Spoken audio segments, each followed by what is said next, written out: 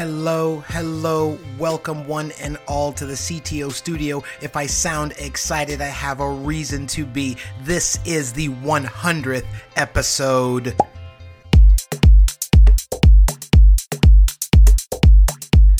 So I am your host, as always, Nikolai Walker. Today we are interviewing Daniel Hindi, who is the CTO of BuildFire. And I want to start off by asking him, in this industry, does he consider himself a rarity? It's always difficult to self-assess because that's always a little bit biased. But I feel like I'm one of those as well. I was never, the stereotypes that every CTO or software engineer has, the typical... I was never that guy. I was into sports. I was the popular kid at school. I wasn't the A student. You know what I mean?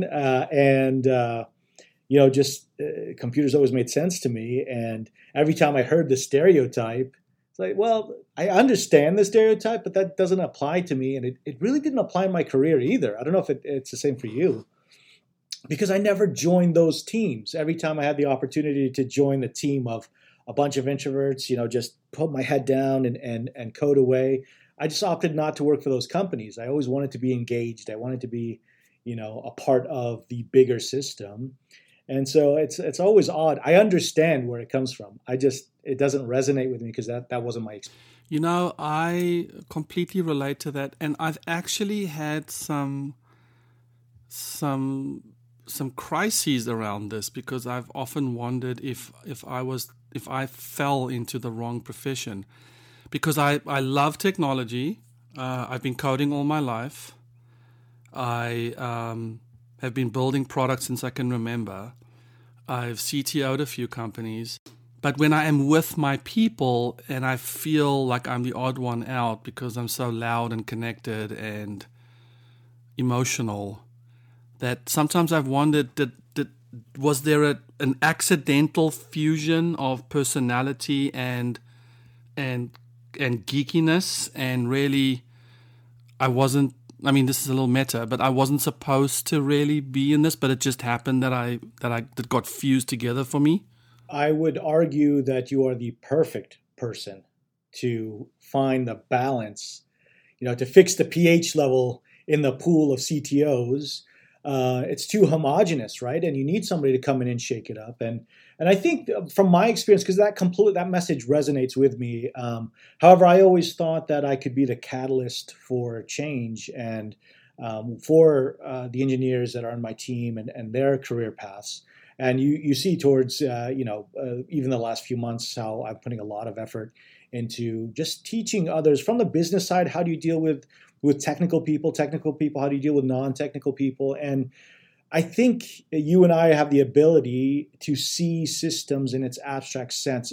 Some engineers still see code, still see the wiring, if you will, where you don't just see the problem. And if you just see the problem and what we're trying to solve, you look at marketing as a system that has a mechanism, a process that you can solve. You look at business, you look at customers.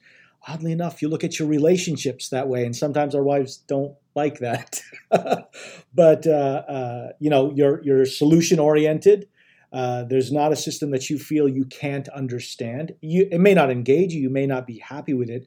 But I think all of us that reach this level feel like if I really wanted to be a brain surgeon, I could. I may not like doing it, and the only way you could be great at something is actually enjoying the work. Maybe that was a bad analogy with brain surgeon. Well, Elon Musk is preparing that way for us. That is true. This is interesting, Daniel, because I do often wonder when people start asking me, well, what makes me happy? Why do I love doing what I'm doing? It's not that easy for me to answer because I feel like there's this tension between those two worlds that you just described. There's a part of me who wants to be deeply immersed in a software project. I want to lead I want to open source it. I want to code it. I want to meticulously craft it. But I never get around to doing that because then I'm on the other side, which is I'm so interested and so caught up in the mechanics of the business and the people that make that business and coding that problem. And then I feel, but hang on, but why don't I have 25 Git projects I'm working on right now, and or guitar projects. Why? So then when it all boils down to what makes you happy, I'm as confused as I it makes me sad. I completely understand, and with age, I feel it also shifts balance a little bit. How much code versus how much you want to be engaged in the business and abstract levels, and how much you get into the minutia. You never like to say I don't know. So every CTO always wants to be at a certain level, not put in a corner from his own developers, right? Like I can do this too, right? I'm not that old. And I'm saying I just turned 40 and I feel old. But I completely understand. I mean, a little existential here, but what does it mean to win? Everybody's playing this finite game. Known players, known rules, and there's a winner and loser. Life isn't that simple. It's just not. It's an infinite game. The whole point is to keep the ball going, right? Keep it in play. Keep the game going. And, you see that with your family and, what your investment in your children. You see that in your business. Even when you sort of get bored and I sort of want to move on to my next startup, you don't want that startup to die. You want it to continue. You want it to be mature, just like your children, right? Old enough to make mistakes and recover from them and learn from them, but move on to your next. And I feel when you say, what makes you happy, I sort of because I completely understand that is a fundamental question that everybody asks that nobody has a true answer to. And I feel like as long as all of us can create some ripple that you are content with in this world, what was the ripple of our effect? And with us, creating software that touches the entire planet multiple times over, we enjoy the fact of I've put out work that the entire planet has seen, and except North Korea, and I'm working on that. Just give me a few. But then, is that enough?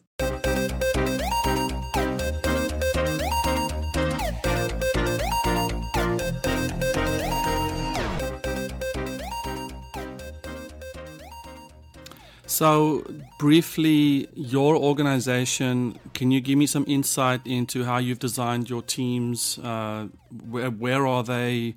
Are you outsourcing, nearshoring? Like, can you just give us a little bit, for the CTOs listening out there, can you give me some insight into that?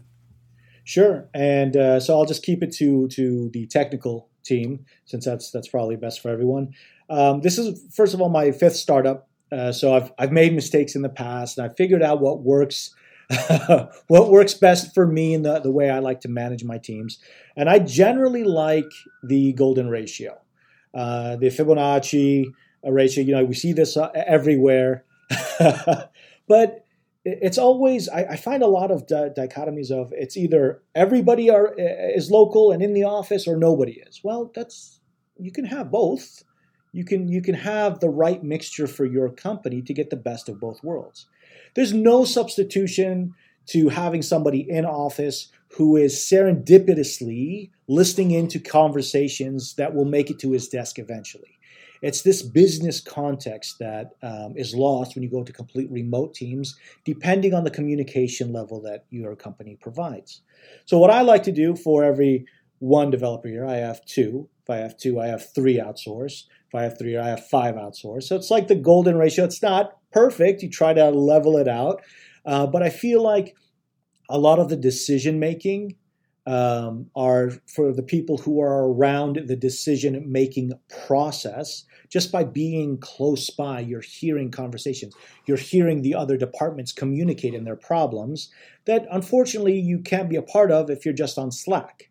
But we still need the force with hands on keyboards, thinking of algorithms and efficiencies and things like that. And that is great outsource use.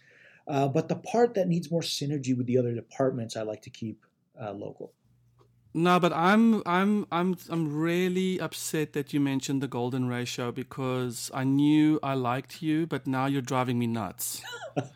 I am rabid about the golden ratio. It's uncanny how, especially when you know about it, you start finding it in things, and sometimes it may mean that I'm not that sane. You start seeing it everywhere. I actually, technically still have this hackathon, but in San Diego, I hosted the 1619 hackathons, and it was based on the golden ratio, the 1619, 1.619.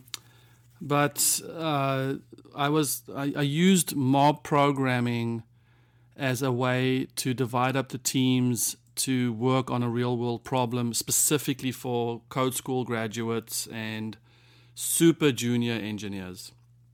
It was very successful. I mean, we saw those mobs build Tetris games. We saw them build a little blockchain. We saw them. Unbelievable, Daniel, what you can do when you I won't go into it, but I kind of used a bit of the golden ratio thinking, like you just mentioned with the Fibonacci, how you organize things and just learn from nature. And man, it was phenomenal what we did.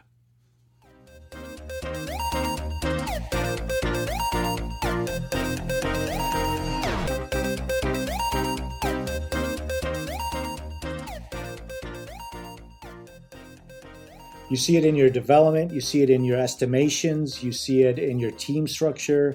It's uncanny.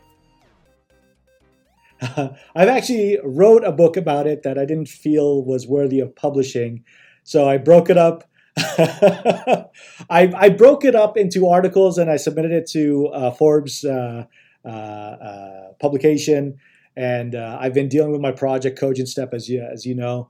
And I've been talking about this a lot on my YouTube channel, just explaining how you could benefit from these ratios and what is the right balance. And just like so many things in the world, it's always a shade of gray. It's not black or white. It's a shade of gray. And finding the other thing that you find so many people sticking to processes in a religious manner, which you end up working for the process and not the process working for you. So it's always, if you ever talk to the founders of the agile software development lifecycle and so on, they'll tell you, well, this is a framework that make it work for you. It doesn't have to be to a T this way.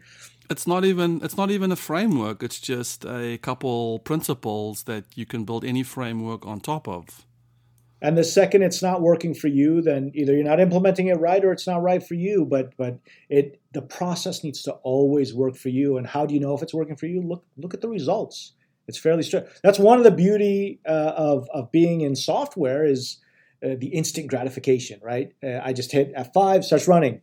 I start writing some code and I instantly see that result. And when you're dealing with teams, this is where you need to learn a little bit more patience to see sometimes a process and a team needs a little bit more maturity to see the results on the other side. And again, we're guilty of it as engineers because we always want that instant gratification.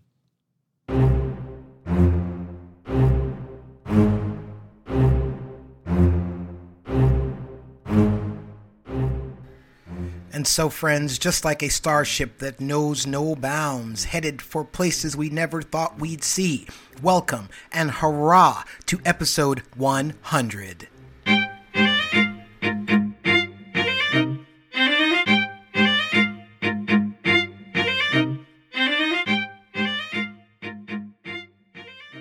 Thanks again for joining us here in the CTO studio, and thank you to our guest, Daniel Hindi, who is the CTO of BuildFire. Please go check out buildfire.com. Also check out 7ctos.com if you need a community of your peers, and you know you do.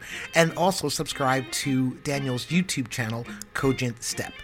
And while you're at it, do one more thing and subscribe to this podcast in iTunes. As always, we will see you next time.